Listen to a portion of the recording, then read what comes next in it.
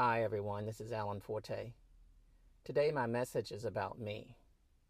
Now this should have been a simple message, but it's actually turned out to be one of the most difficult I've ever done. You see, I don't like talking about me. Yet I understand it's important and it's necessary that the author of these messages be identified to others in some way. It seems, however, almost prideful to me to put my name here, or to even talk about me, as I'm but a conduit of the Lord and His revelation to me. I want people to see Him and not me. Still, for those of you who don't know me yet, I understand it'll be helpful for you to get to know a little bit about me as you get to know more about Him and the messages that He shares with me. I'm a humble man. I try to live a simple life of loving. I've been a husband to a wonderful lady for many years, and actually she's been a better wife to me than I've been a husband.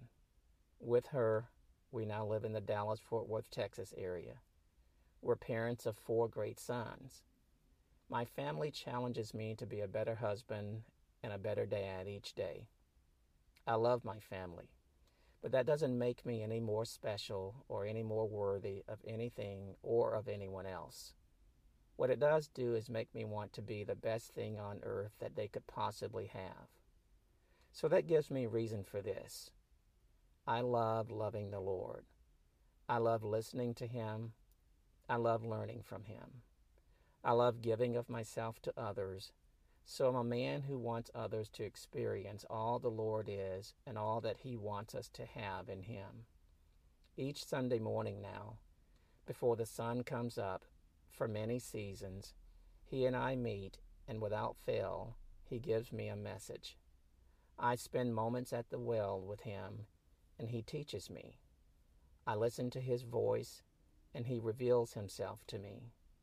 He has shown me how to live and to thrive and to love during the hardest of times, and how to praise Him, walk with Him, and rest in Him in every circumstance. He's delivered me and continues to deliver me daily from a life of simply wanting His best for me to a life of having His best living right in me. I've listened, I've learned, I've shared with those closest to me since about 1992, when this journey began for me. I was always mindful to keep myself out of the way and let the Lord speak. So now, through the prompting of His Spirit and the encouragement of others, the next season brings me to a place of sharing with those outside of my small family circle. It's my obedient joy to get out of the way and to share Him with you. So be encouraged. Perhaps He will, with you too, help you learn to live a delivered life at those moments He meets you at the well of your life.